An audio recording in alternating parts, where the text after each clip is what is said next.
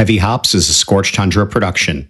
You can access all our episodes with detailed show notes and information about upcoming events by visiting scorchtundra.com/heavyhops. Be sure to follow us on your preferred social media platform. Subscribe, leave us a rating or review on Apple Podcasts, Spotify, or wherever you access podcasts. Thanks for supporting us and enjoy the show.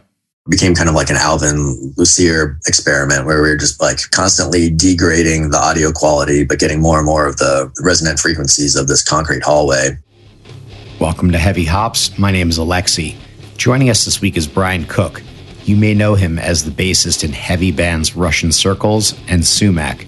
This conversation focuses on his first solo effort under the name Torment and Glory, which was released in August.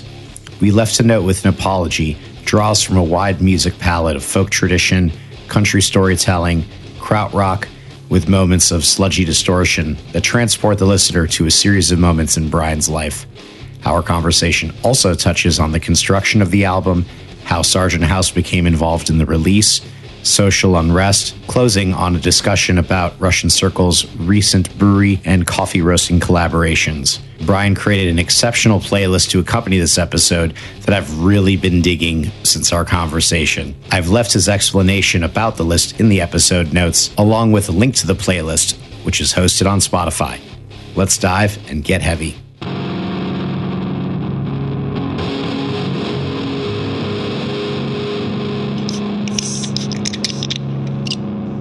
Brian Cook, welcome to Heavy Hops. It's a pleasure having you on the show. Thanks for having me. Yeah, so I was doing research, and as anyone who does research should do, the first place I went to was your Facebook page, because that's, the best place to go for information, right? And there was an image that struck me there, and it's your cover photo, and it shows a pretty famous sign in Christiania in Copenhagen that says, "You are now leaving the EU." I know that you may have put that up a little while ago, but I'm kind of curious about that. I have a good amount of understanding of that, and I've been to that place before. And I'm kind of curious as to what struck you about that sign or that sort of moment in time. I mean, I'm not an active Facebook user, so I want to put that out there right now. I don't think I've updated it in years at this point, but yeah, I mean, that image, I'm not even sure when I took that photo. Christiania, for people listening to this that might not be familiar, it's a little neighborhood in Copenhagen in Denmark that used to be military barracks, and at some point, the military scaled back and they just became these sort of empty quarters that were in the city center, and squatters moved in. And at some point, the local government decided that they would allow Christiania to be kind of a social experiment. And they let it be sort of its own little autonomous zone within the city. I think they have their own school and their own sanitation department and all this stuff. So it is kind of like its own little, somewhat self-sufficient community, and has its own laws. So, I mean, it was sort of known for a while for having an open air weed and mushroom market. So it's kind of famous for that. And, that kind of adds a little layer of lawlessness to the vibe of it, I suppose. But yeah, I mean, I've always just found that kind of thing to be interesting, these social experiments and people kind of, trying different modes of living. I think that's always kind of fascinating to see how it works out. A whole lot of deeper meaning beyond that. I just find it kind of interesting as a social experiment. Yeah, I think that it is an interesting part of the city, and to have had a pretty rich military past going back centuries, and then to have sort of been taken over by neighbors and squatters and the hippie movement, and to have gone through all the sorts of different social iterations that occurred in the late 20th century makes it very unique in Scandinavia, where you have a lot of there's a different kind of conformity, and it's different from everything around it, and it's been embraced in kind of a funny way. I think I had a way of tying this into Torment and Glory, and I lost it. So we're just going to. I think the idea was, in all honesty, that some of the things that you sort of were talking about, or that I was reading about the album in the lyrics, and talking about squatting and about sort of mischief from the past, and living and sort of coming to understand as an adult things that you did in the past. I think the link was somewhere in there, but I do want to dive into that album here. And so it came out, We Left a Note with an Apology came out on August 27th. The album has long roots, and it also sort of draws on a wider musical palette, folk tradition, country storytelling, krautrock. It's a wide and really, really awesome sort of expression. I've enjoyed listening to it. And so can you start by sort of walking us through some of the early moments, or some of the inspiration points that got you started on the journey that became that album? Sure. I mean, I'll help you out here with doing some of the tying in, maybe with the Christiania thing, because it wasn't necessarily intentional, but I was raised as a military kid. My dad was in the Army, so we did a lot of moving around and stuff. I was, brought up sort of within the military culture. And, but I've always been more of a hippie at heart. So maybe on some level, the Christiania photo was some subconscious connection to that, where I was like, yeah, military is a part of my life, but that's not, that's not who I am as a person. I think a lot of the Torment and Glory stuff stems back to an interest in early, like, American protest music, because I really got involved in music through punk, and for me, I wasn't born with a Minor Threat album in my hand or anything. It was hearing bands like Minor Threat and Dead Kennedys and stuff that made music feel like something that an everyday person could do. It felt within, I don't know, I came of age during hair metal and all that stuff. So, hearing Eddie Van Halen and people like that, it's like, okay, well, you obviously need to just be born with a certain skill set in order to be able to play like that, or you just need discipline that doesn't exist within my personality. So, hearing, these really simple songs that sounded like they were recorded really cheaply, it was like, oh, like normal people can do this. Average people can do this. Like, if you feel a compulsion to write a song, you don't need to be some sort of virtuoso in order to share it with the world. So punk was kind of my entryway into that, but almost on the heels of that was protest music and folk songs. So it was, Bob Dylan, Woody Guthrie, Phil Oakes, and Billy Bragg. And to me, it was almost kind of the same music. It was just, it lacked the electricity, because it was, like Woody Guthrie said, all you needed was 2 chords and the rest was showing off. So I was like, oh yeah, that's like so many punk songs that I like. And it's, just a handful of chords, a rudimentary skill set, but, a voice that had something to say. And that was the allure for me. And eventually that kind of led into, more, I started leading into an interest in things like John Fahey or Robbie Basho, artists that were interested in the instrument as opposed to the voice, or the political statement. And it also led into, an appreciation for types of country music, so, I love the requisite Hank Williams and Willie Nelson and Johnny Cash and all that stuff. But even some of the more Nashville kind of glitzy stuff like George Jones, I'm a fan of. I love Tammy, I love Dolly. I like that sort of homespun immediacy that comes with that stuff, and the fact that you can kind of have a song and it's just an acoustic guitar and a voice, I think has always been really appealing to me, especially I think coming from the punk angle, where it's like, the ability to make music on as few resources as possible is really appealing. The idea that, in a post-apocalyptic landscape, you can still play an acoustic guitar and sing is really appealing to me.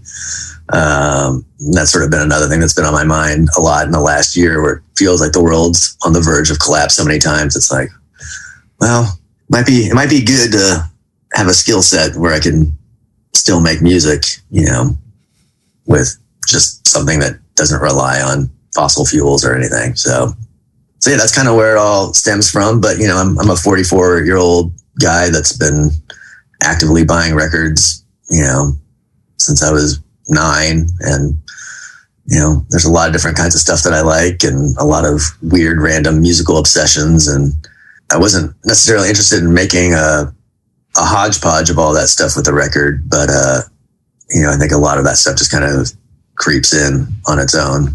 So there's an interesting sort of aesthetic and then story behind the presentation of this album as well, rooted in experience of listening to a Bruce Springsteen record. And I think that, and I would love for you to kind of describe that experience a little bit. But I do think that the album does sort of effectively capture some of the aesthetic of an experience of hearing a record in a specific condition. Do you mind sort of telling us a little bit about that story? I'm not a huge Bruce Springsteen fan, but Nebraska is sort of the one record where that one I latched on to. And I think a lot of it's just because when it comes to that sort of style of songwriting, like the folk sort of Americana songwriting art, once people start putting too much stuff on top of it, it kind of starts to lose me. I like it to be kind of bare bones. And when you start adding like gospel choirs and, a ton of additional instrumentation, it loses some of its, I don't know, its intimacy and vulnerability to me. Nebraska was always the one Springsteen record. It's like, well, I like that one. And I'd heard it a bunch of times and, owned a copy of it and enjoyed it. But there was a night where I was down in Tacoma for a show, staying at a friend's house. And, we were in our 20s, so we were up late hanging out and partying, and everyone kind of went to bed. And I decided to stay up long enough to listen to Nebraska before turning in for the night, because they had a copy on their turntable. And so I put it on, but I don't think they'd actually played the record in weeks or months, because it was just so dusty that the needle would just skip across the record, and each side of the record would be maybe like 5 minutes long, just because it was only occasionally catching the grooves. But it was doing it in a way that it was really kind of haunting and cool sounding, where it was, these big balls of static, and then all of a sudden a little bit of acoustic guitar and voice would kind of creep in, and then the static would take over again, and then another song fragment would pop out. And it was kind of like driving and listening to the car stereo and being sort of stuck between stations where you just get little snippets of audio between the static. It was kind of like that.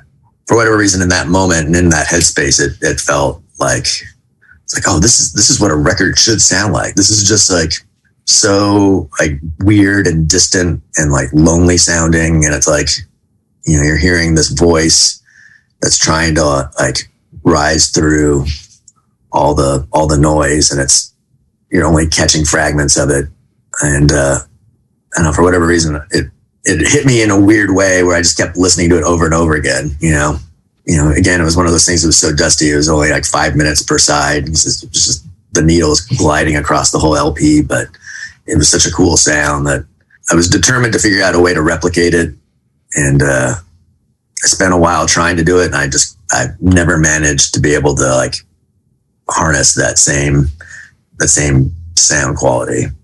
And it might be a thing where I just wasn't, I was certainly inebriated that night. So maybe, it being 2:00 in the morning and being in an altered headspace had something to do with it. But, I wrote a bunch of songs that I thought could maybe be suited to that treatment, and I couldn't get the treatment right. So the songs just kind of stayed in my head, and they're just these little fragments that I would always play on acoustic guitar when I was home, or if I was trying out guitars at guitar shops, or if I was trying to warm up before a show. And yeah, it's just been a long time of having these ideas and not knowing what to do with them, and finally had all this downtime. It's like I should just record them and get them out of my head so I can work and focus on other things. And that was what the Torment and Glory record turned out to be. So it's sort of interesting thinking about, you know, when you hear things in, you know, any kind of inebriated state, what you hear gets mixed up with how you're feeling, and how you're feeling is altered. And so there's never entirely like a replication of those things, right? But in the pursuit of trying to capture that in some way, were there, whether it came to like sort of music production or sound design or like understanding of how to recreate that sound, were there any sort of like specific artists or even recollections from what you had recorded in the past with Russian Circles or with Sumac that you sort of were able to sort of tap into? One of the first ones I wrote for the project actually wound up being on a Russian Circles album. The last song on the Empress record is called Praise Be Man. And that was recorded at home on a 4-track. It was originally intended to be a part of this project, but you know, I'd hit so many snags with trying to get that sound I was describing that, you know, I'd sort of given up on it, and I just sent the song to Mike and Dave, you know, just to be like, hey, here's the thing I did, you know, it's not really a Russian Circle song, but thought you might want to hear it. And they both really liked it. So we figured we'd try and figure out a way to incorporate it into the record. And what we did was we were recording at a friend's studio, which is in a big warehouse in Chicago. And there was a big concrete hallway outside of the studio. And we set up a couple speakers and we played this 4-track recording of the song really loud in the hallway and set up mics to record these speakers playing the song. So we recorded that, and then we took that audio and played it through the speakers in the hallway and recorded that. And we just kind of kept doing it.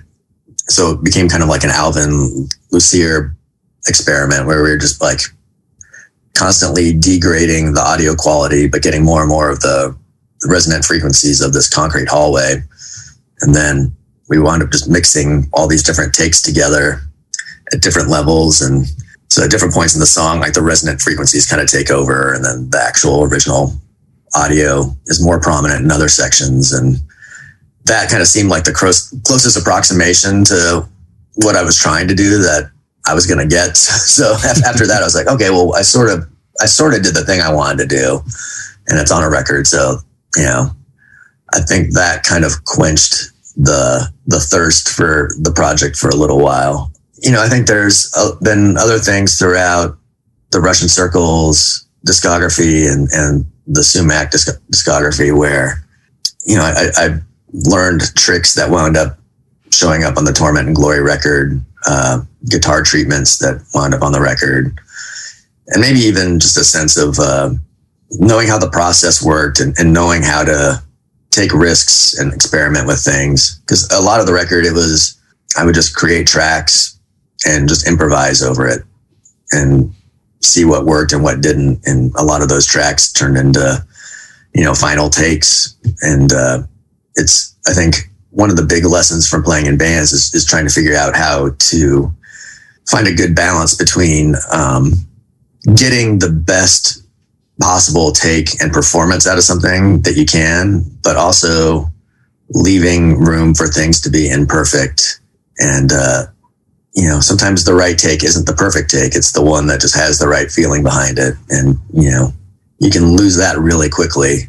There's a lot of stuff on the record that's a little sloppy and a little raw, but that it felt like it was the right take and the one to keep. So that was a big takeaway from, you know, years of writing and recording with other projects. And that definitely does sound like it's also in some of the tradition of folk and song and some of the songwriting traditions and the punk tradition, certainly, that, you know, you had kind of mentioned earlier. You also had an experience in 2019 where you lost your voice, which fucking terrifies the shit out of me. Oh my God. So like tell us a little bit about that and about the sort of rehabilitation process. Cause like, I don't know. Ugh. Sorry. That's just like freaks me out. Yeah, it was super weird. I was flying out to Chicago to start a tour. We were doing Russian Circles was doing like a 2-week thing with Gouge Away from Florida. And the night before I flew out, we had a friend's band staying at the house. And, I was up kind of late having beers with them, but not many beers and not very late. It actually felt like kind of a mellow night. But the next morning I woke up and had kind of a scratchy throat and, felt like maybe I was getting laryngitis. And then, by the next day, my voice was gone and no other symptoms, no cold or flu symptoms whatsoever, just like literally no voice, and did a whole tour with no voice. And it was kind of annoying because it's, you're in a loud rock club, so you can't talk to anyone. So that was a thing that happened. And after 2 weeks and getting home, I went to a doctor and they ran a scope down my nose and saw that one of my vocal cords wasn't moving. So if you see your throat and your vocal cords, it's weird. It's like a little, I don't know. Actually, I don't want to describe it because it's kind of gross, but basically you have like these two like lip looking things and one of them was vibrating. The other one was just totally static. So, I had some other tests run to make sure there wasn't like a growth or a tumor or something like on the vocal cord that was cutting off the nerves. And that wound up not being the case. And at that point, the doctors were like, oh yeah, well, this is just a thing that happens sometimes. It could come back tomorrow. It could come back in a couple months. It could never come back. There's nothing we can really do about it. So it's just kind of like, all right, well, maybe a tumor would have been better because then that's at least like a thing that can be dealt with. or there's a little more certainty with that than maybe next week, maybe never, maybe 6 months. Yeah. I mean, I'm definitely glad I didn't have a tumor, but it was definitely like a weird thing. I was like, oh, okay, well now this just might be permanent. Yeah. It was like 6 months of no voice and it slowly came back over the course of a couple of weeks. At about the 6 month mark. And it's still not fully back to normal. And I got played a couple shows this weekend and I wasn't even singing or anything like that on stage. But by the end of the night, like my voice was definitely quieter and I was having to exert a lot more effort to be heard. So it's still not fully recovered, but I'm able to do things like this now. And I was able to make a record where I sing on it. And so it's definitely gotten better. But the record was in large part, it was, a way of trying to rehabilitate it. So I feel a little bad making listeners have to go through that experience of me retraining my voice in real time. But yeah, I mean, that was part of the process. It was just seeing if I could do it and trying to build back what little singing capabilities I had to begin with. Well, certainly no better way to kind of add the torment and also hardship to the record than by bring listeners along on that journey, right? Yeah, exactly.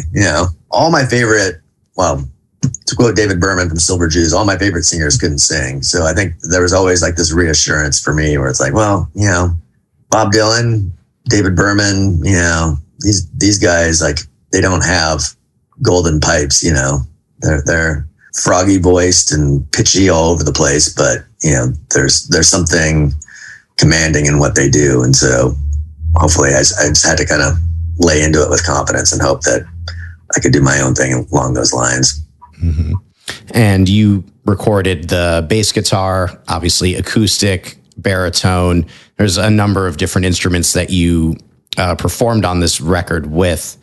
And you also recorded it yourself. And so was there any sort of getting up to speed with home recording technology in the process of constructing this album? Yeah, absolutely. I mean, originally when I first started, the project, however many years ago, I wanted to do it all on my cassette 4-track, just because that's sort of my comfort zone, and I know how that thing works, and there's not a lot of frills to it. I mean, there's no equalization on it whatsoever. It's just panning and levels, and that's about it. And it kind of quickly became apparent that wasn't going to be adequate for what I wanted to do. And so over the years, I kind of learned Logic, and then Logic just seemed like it had too many bells and whistles. So I downgraded and learned GarageBand, and then got comfortable enough with GarageBand that I missed all the bells and whistles of Logic. So I made the move back to that. And then with COVID happening and having all this downtime, Russian Circles just decided that rather than putting everything on hold and resuming touring once the world opened back up and pretending like nothing ever happened, we just get started on a new record. And we sort of knew, with me living in Seattle and Mike living in LA and Dave living in Chicago, that the likelihood of us actually being in the same room anytime over the course of 2020 was really unlikely. So it kind of became a thing where I needed to refamiliarize myself with Logic and kind of get better at that skill set. And there's, no better way of reacquainting than just diving in. I'd read the manuals and books and how-tos and watched the YouTube tutorials, but the best way for me to learn is to just do it. Part of the rationale behind the Torment and Glory record was really thinking that no one was going to hear it. And I was just making it kind of as like a little demo thing for myself, and maybe something I'd re-record later on down the line, and sort of having that attitude of no one's going to hear this. It doesn't matter.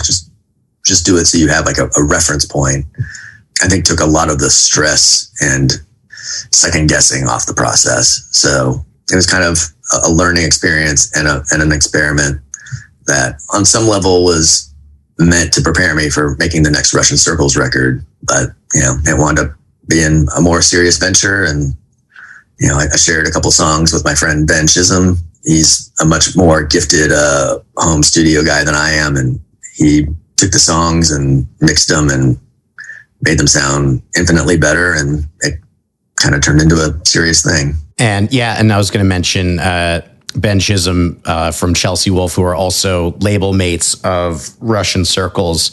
Was this a matter of Kathy hearing the record as well and saying, this is awesome, I want to do it? How does it go from being something that's personal to something that's going to be a much more public item?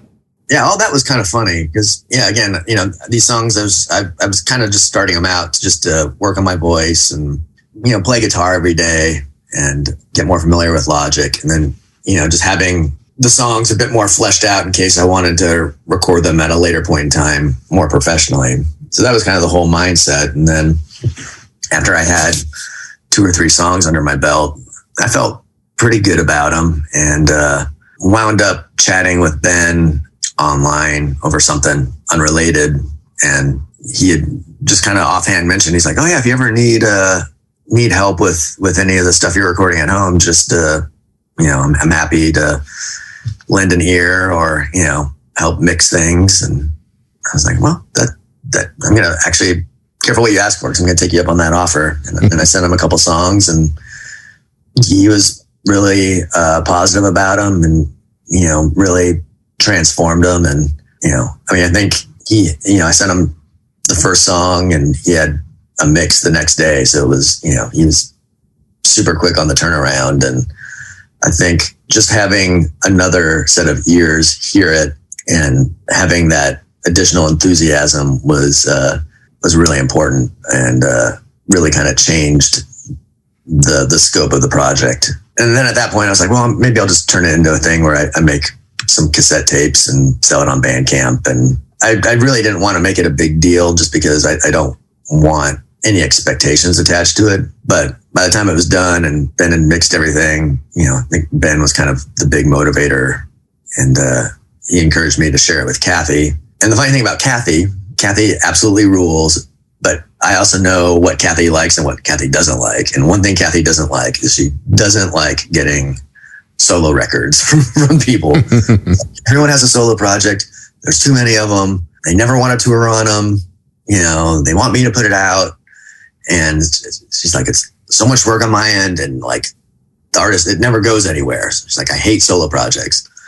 So I sent her an email just being like, hey, I know you hate solo projects. We've had this conversation many times. But I also wouldn't feel right, like putting out a record on my own and not telling you about it. So here's the record I made, Ben mixed it. I'm not asking you to put it out. I'm just going to do a small run of cassettes, but you're my manager and you should know that it's the thing I'm doing. And she responded, she's like, cassettes are so dumb. Like, it's really hitting all the marks for her.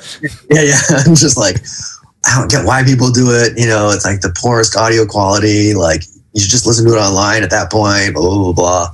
And I was like, yeah, I know. This is all stuff that we've talked about before, but I'm just letting you know. And then, you know, like a day later, it's like, okay, so what we're actually going to do, we're just going to put this out. We're going to do 500 copies on vinyl. And, you know, and all of a sudden it was like, oh, you're putting out the record? Okay, well, I thought, okay, that's great. Because I really didn't want to have to like figure out all the packaging and, you know, order fulfillment for a bunch of cassette tapes. So if you want to handle all that, that'd be great. I'm sure more people will hear it this way too. So I think that's a bonus, but I still am a little shy about it. So yeah, that makes me slightly more nervous about the release, but I was very excited that Kathy was excited about it. And I'm very happy that Sargent House is putting it out, but it was a kind of funny development and path to get there. You're listening to Heavy Hops. We'll have more from Brian Cook in a minute. There are a few things happening in the world of Heavy Hops and Scorched Tundra at the moment I want to share. You can find tickets to Scorched Tundra Presents shows such as Yellow Eyes and Immortal Bird at the Empty Bottle on November 5th at scorchtundra.com/tickets. I want to thank everyone who donated to Sam's GoFundMe initiative. If you've not already, please check out the link in the episode notes. We are planning an in-person fundraising event for later this year, which I'll announce in due course. Thanks for this moment, and back to our conversation with Brian Cook.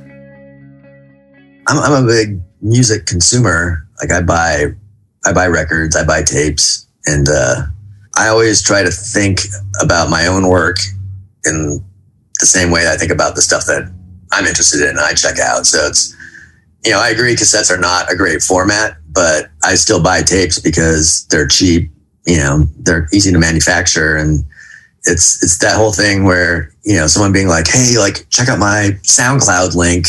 I don't know, having someone like foist their music on you is never like super exciting. Like it's hard to rally the interest if something feels like an obligation or like a task or an assignment to check out. And conversely, if something feels like it's really private and hidden and sort of secret, then I'm automatically more intrigued. So, you know, It's like, especially in the metal culture where it's like, oh, like this band only put out 20 cassettes and no one actually knows where they're from. And you can't even read the band logo because it's indecipherable, like just like scribbling. Like to me, that's like super fascinating. So I think on some level I'm drawn to that thing where it's, yeah, whether it's modesty or if it's just, you know, artists that deliberately kind of try to operate below the radar. I think I always find that more interesting than someone that's trying to appeal to everyone and check off all the boxes for everything, you know? There's a certain level of discovery that people really enjoy when they're hearing something that's private or that is that sort of, like you were saying, indiscernible logo. Like you're kind of getting a piece of someone's beliefs or like their personal life or something. And I think people tend to enjoy the process of discovery quite a bit.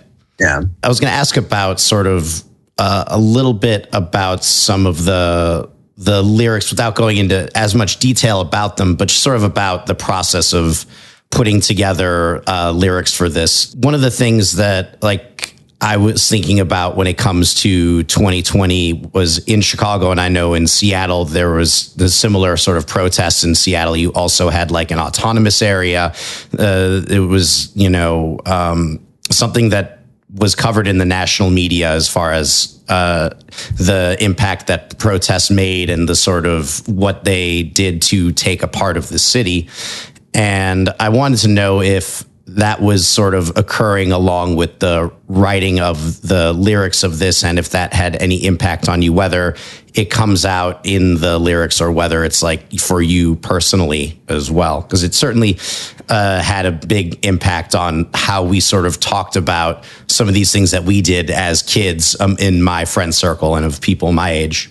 Certainly. I mean, I think 2020, aside from just the isolation and the hiatus of the music industry being a catalyst for home recording, beyond even that, I think just the general reckoning that I think we've all gone through, or that I hope everyone's gone through in the last year, definitely played a big part in setting the tone for the record.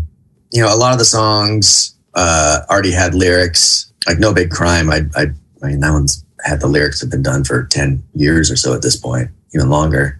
Other songs, there was ideas or snippets, but, things were kind of unfinished. And when I started really buckling down and getting kind of everything finalized lyric wise, I really wanted there to be a cohesive thread that ran through everything.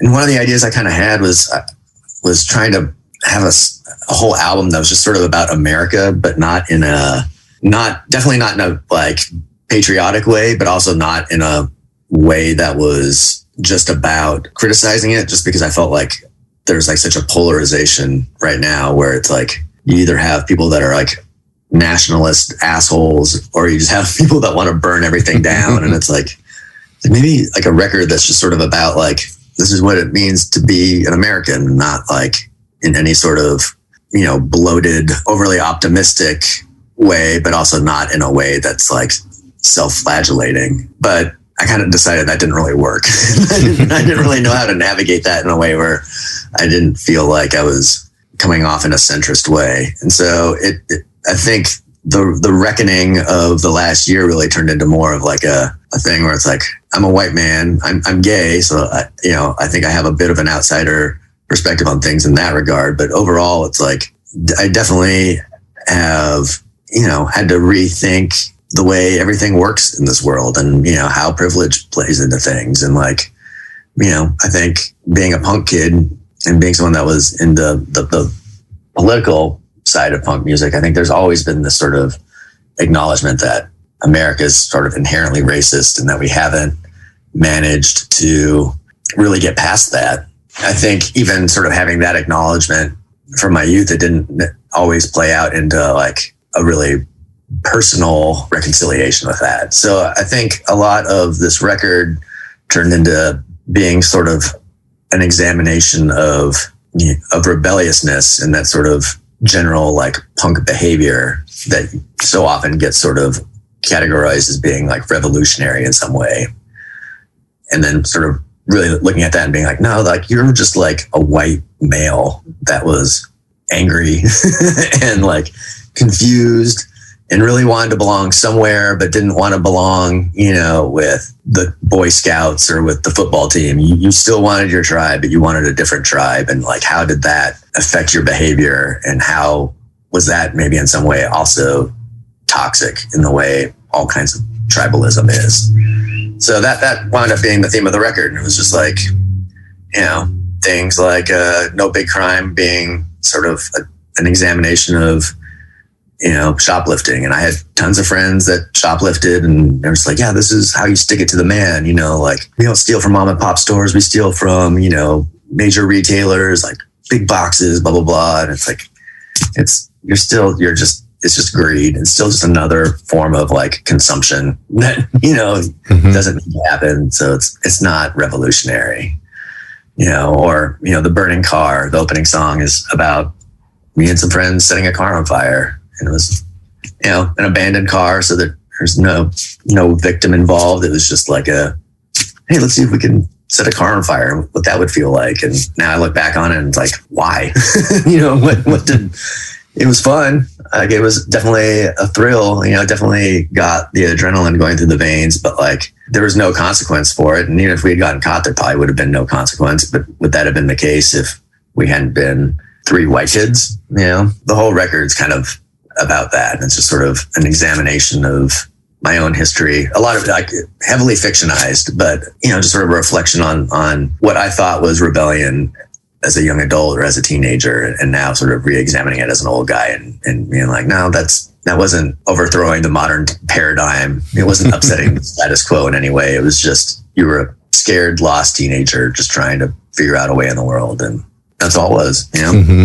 Yeah, I think that everything that happened in 2020 certainly made me and a number of other folks that I'm friends with think about some of those same things. It is interesting. I'm just thinking there's like a lot of different sorts of tie-ins to the types of music that you were talking about and how patriotism can play a part in that, and how many of them may have had different ideas of what patriotism is and what it means to be someone who, you know, believes in a place, but that comes out in so many different ways, and what like group belonging really is. I think 2020 really brought a lot of that to the forefront in a lot of different ways for people. It's like a thing where I'm a homeowner now, and I love my neighborhood. You know, it's like I love the street that I live on. I love my neighborhood. It's a very diverse neighborhood. It's, you know, working families. But, you know, it's a very progressive neighborhood with all walks of life. And I'm very proud of being a Seattleite. I think Seattle's a great city. You know, I think it's as far as major cities go, it's a very progressive city. It could be more progressive, but it's still in a good place. You know, I love the Northwest. Like, I love the climate, and I love the scenery, and I love the combination of the outdoors and, you know, the urban centers. And so it's like, you know, you keep zooming out, and it's like, at some point it's like, and then we have America. How do I feel about America? I don't feel great about America. I want to feel great about America, but I don't.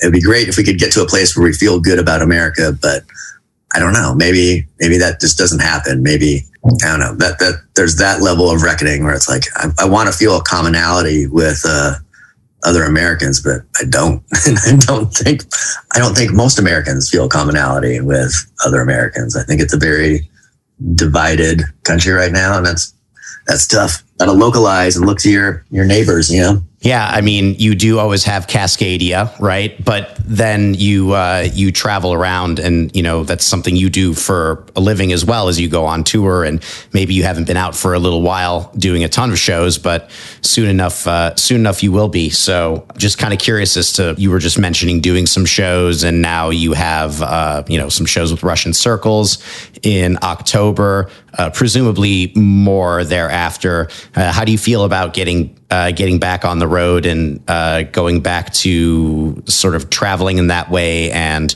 communicating through music again in front of people? Well, it was definitely really nice to play shows this weekend. It felt really good. It felt very cathartic. The feedback that I've gotten from the shows is that, you know, the audience feels the same way, where it's like, yes, like, we missed this. And even if you didn't think you missed it, once you're there, you're like, oh my God, that's right. Like, this was such like the communal experience of music to me is really important, and it always has been. It's, you know, I've always enjoyed the performing aspect. I love the creative aspect of it too, but, like, you know, both the creative and the performance side of it are really important to me. And it's been tough not doing it. That said, it's been nice to have a little bit of a break, because we've been touring very hard in the years prior to COVID, but I'm excited to do it again.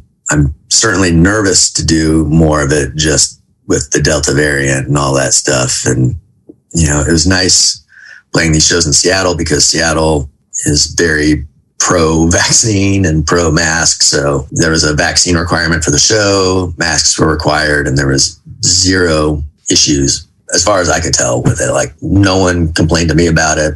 I don't think anyone complained to any of the band's social media stuff about it. Like, it was great. I was talking with my friend Aaron from Red Fang, who was at the show, and they just canceled the tour this fall, because they're like, yeah, it's, you know, in the Northwest, it's one thing, or even just down the West Coast, it's one thing. But you go anywhere, you know, off the beaten path, and you're dealing with very different attitudes about all that stuff. And, you know, you don't want to be in Little Rock, Arkansas, and get COVID, and then be halfway across the country from your home and sick, and, you know, trapped in a van with 4 or 5 other people who may or may not be sick. And the shows are great. The prospect of touring right now is like makes me a little nervous. So the Russian Circle shows we have lined up in October are all in major markets on the West Coast. So I feel okay about those, but the idea of booking a full tour right now seems pretty risky. I don't know.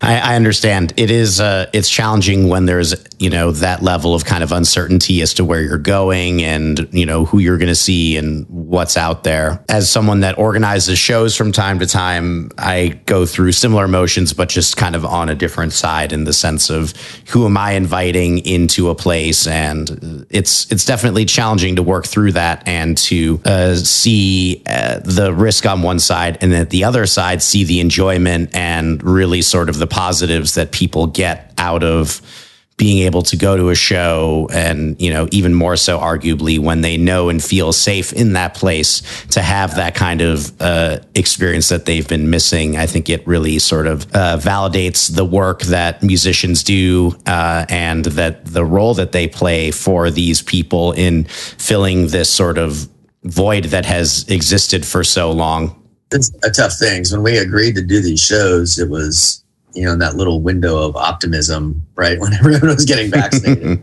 Delta hadn't really taken hold. And then the first show sold out pretty much right away. And the second show was very close to selling out almost immediately after. And then the news started getting worse. And then it was like, okay, do you cancel and like bum everyone out and like bum out the club? Or, do we put more restrictions on how the show goes? Which fortunately the club did that on their own regard. So that made it easier for us. But yeah, it's tough because now that I'm a middle-aged man, it's like so many of my friends are the people that actually own these places. It's like they are the club owners, they are the bar owners, they are the restaurant owners. Like my friends are either musicians or artists, or they're people that started off as musicians and artists, but like had side gigs and hospitality or retail or whatever. And then eventually we're like, oh, and now I own my business. And so it's all these people who are like the most financially vulnerable in this landscape. And, it's really tough because they all take COVID very seriously. They take all the guidelines super seriously, but there's also not the resources to bail them out if things go into another closure. So it's easy to default into just like, all right, cancel all the shows, close all the bars, take out only and all that. But it's like, that will devastate like everyone I know. Mm-hmm. Like everyone's going to fucking go bankrupt. And it sucks when it's just like, and that's only happening because people aren't taking it seriously and people aren't getting vaccinated. Or, if you choose not to get vaccinated, that's fine. Just don't participate, in society. Like if you want to live off the grid or, not interact with people, that's totally 100% fine. But, it's the people who opt not to get vaccinated, but then want to like attend everything and like not wear masks and all that shit where it's like, you are the fucking problem. And you are the people that are derailing everything. And we are literally being held hostage because of your shitty behavior. And everyone else gets punished for it and potentially financially ruined just because you're operating on bad information, bad politics, and just like selfish behavior. How is that fair to people who follow the rules and are just trying to make ends meet with the business that they built from the ground up? Like that sucks. So I think ultimately I side with the small business owners where it's like, as long as you're following guidelines, like let's try to keep everything open as much as possible. But if people feel like that's too much risk, then people can always opt out and not go to shows or not go to bars and restaurants. That's totally fine. I don't want to live in a world where all of our interactions basically involve like working for Amazon and ordering from Amazon. And that's how life works for now. It's like, I don't know, like at some point it's like, I'd rather go play a show and like, get COVID tested before and after and hope for the best. Cause I don't know. No, that's interesting. And I do think that there is maybe a larger role that often and increased frequency of testing can play in mitigating some of the issues that we've seen of outbreaks. But that's, maybe for our healthcare podcast. But it is an interesting, I don't want to dwell on it too long, but it is sort of an interesting thing because there are other countries where they've put a lot of prominence on testing and in making sure that people are very frequently without COVID, regardless of whether their vaccine status. And it is important for people to know that they aren't carrying something relatively frequently so that they can go out and do things. And, whether they're choosing to be a little reckless or more safe, it's good for them to understand what they have and what they don't have too. And for society to understand that too, so that our small business owners and essential workers and everyone who's not working for Amazon and, people that work for Amazon too, we care about them. But, the small business owners, any change in the landscape is felt harder for them than for large firms. Yeah, exactly. I want to talk about coffee and beer. Can we do that? Oh, God, please. I was curious about the Heartwork Coffee Bar collaboration. I love coffee as well, and was curious about the start of that collaboration and what that coffee tastes like for those that are able to get their paws on it. Well, Heartwork Coffee Bar is a coffee shop and a roaster that's operated and owned by a couple of our friends. So Rob Moran, who played bass in Unbroken and Some Girls and Narrows, and the man's played bass in so many bands at this point, I can't keep track. But, a San Diego legend, amazing human being. And Sam, also from Narrows, A+ human being, just great people. I mean, they opened a coffee shop named after a Carcass album. So, good people. And they take their coffee very seriously. And it's a place that we visit when we're through San Diego on tour, like the people, like the coffee. And, they just pitched an idea of, hey, like we could do a run of Russian Circles coffee beans. And they sent us 4 or 5 different beans for us to try out and picked the one that we liked the most. And they did 200 bags of Russian Circles coffee, which is a Oaxacan origin bean. And as much as I love coffee, I'm super bad at all the flavor note stuff. I can't describe it. It's not a citrusy or acidic bean at all. It's nice, and I suppose it has like some of like the floral, fruity elements to it. But I'm not good at describing that stuff. It's not like a heavy, chocolatey, nutty one. It's a more well-rounded bean, I suppose. But it's great. We're super excited to collaborate with them. And yeah, we had a Russian Circles Black Pilsner that Wayfinder beer up in Portland did a limited run of. That was really good too. That was kind of like a Negro Modelo style beer. Not a cerveza, but like a Pilsner, but had that kind of dark, malty, roasted vibe to it. Yeah, I always feel a little weird about, having a band name on a product, but coffee and beer are kind of like the 2 exceptions to the rule. It's like, especially when it's made by my friends, it's like, yeah, let's do that. I'm into that. Cross collab on that. I think Wayfinder being in that sort of Denver scene there, they've done a couple of collaborations with bands before or are band adjacent. And there are a lot of breweries in that scene that are band adjacent or have members, I was going to say members of the roastery, but they're, you understand what I mean. They're very adjacent sorts of worlds. And so do you enjoy this process of connecting with people in this way that are also working with their hands and that are sort of working in sensory too in a different way?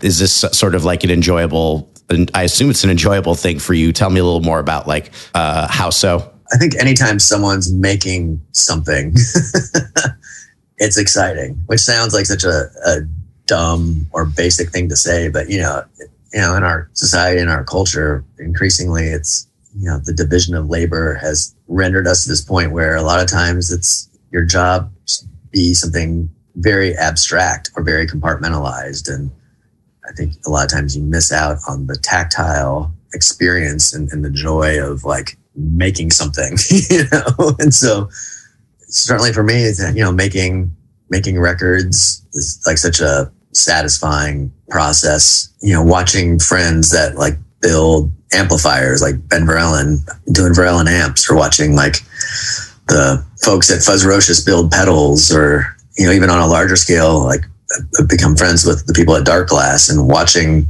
how that works on that large of a scale. It's still like, it ultimately comes down to someone having an idea and wanting to see it through. And with, things like coffee and beer, it's the same thing, like there's an art to brewing, and you can wind up with wildly different tasting things, from the same handful of components. And that's kind of fascinating to me. And, coffee's the same way, where it's, I've had a number of friends that have roasted their own coffee beans, and they can be wildly different. And on some level, the product is the outcome of their preferences and their decisions and their level of expertise. And I think all that's really, interesting and fascinating. So yeah, any builders, makers, creators, like all that stuff, I think is super exciting and something that's like relatable to me. So yeah, I think especially for like, I relate to that in the way of like people making things that I then put in my body, whether it's music I listen to or whether it's like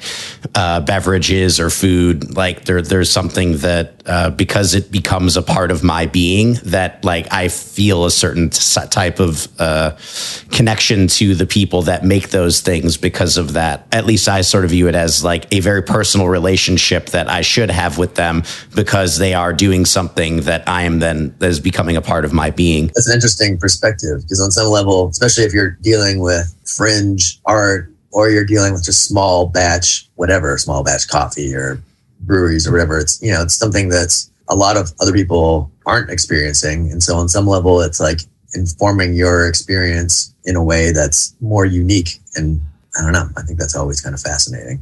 Mm-hmm. Especially because, the way we relate to each other often involves what our shared experiences are. And as the world gets bigger and broader, and it feels like easier to fall into this kind of weird anonymity and isolation, it's like finding other people that appreciate the same things you do or have the same worldview from shared experiences becomes really sort of important. It's a good argument for, supporting small businesses and independent companies and whatnot.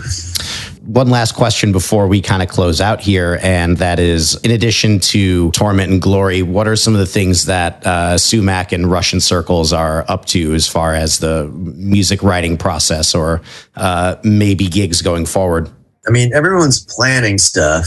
It's just a lot of it is in limbo at the moment. But Russian Circles has sort of the most concrete plans. We're going to start recording our new album in a week or two. I head out to Chicago on Monday, do a few days of rehearsal before we go into the studio. And it's weird because I haven't even seen our drummer Dave since February of last year. So we haven't been in the same room, but we'll be in the same room for 4 or 5 days. And then we're going to go and record a new record. So everything's been worked on remotely, and it's kind of exciting. It's like a new way for us to have written a record, even though it's probably the way we should have been writing records this whole time, considering we've always lived apart from each other. But this finally made us learn how to operate that way. So that's exciting. That should be out sometime in 2021, probably in the summertime, I assume. And we're doing a handful of shows on the West Coast, hopefully in October, hopefully Europe in April, May.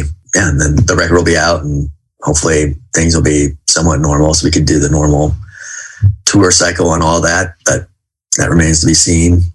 Sumac's in a bit more of a holding pattern just because, the Canadian border just reopened. That's been kind of a big obstacle since Nick is Canadian and lives up in Vancouver, but his visa had also expired. So we're in the process of renewing that. So things are we're in the process of getting that renewed, but like the visa process for Canadians is so stupid and annoying because the US government wants to know exactly what you're doing that requires this visa. So if you're a musician, that means like they need to know the tour dates, but it's like, I don't want to book the tour dates until I have the visa, because the visa could take 6 months, it could take a year. Like, it's such a crapshoot. So we're tentatively booking a few things here and there just so that we have some things on the record so we can get the visa process approved. But as far as new recordings, we don't have anything lined up there, but we had our latest album come out last fall, and we still haven't had a chance to, do any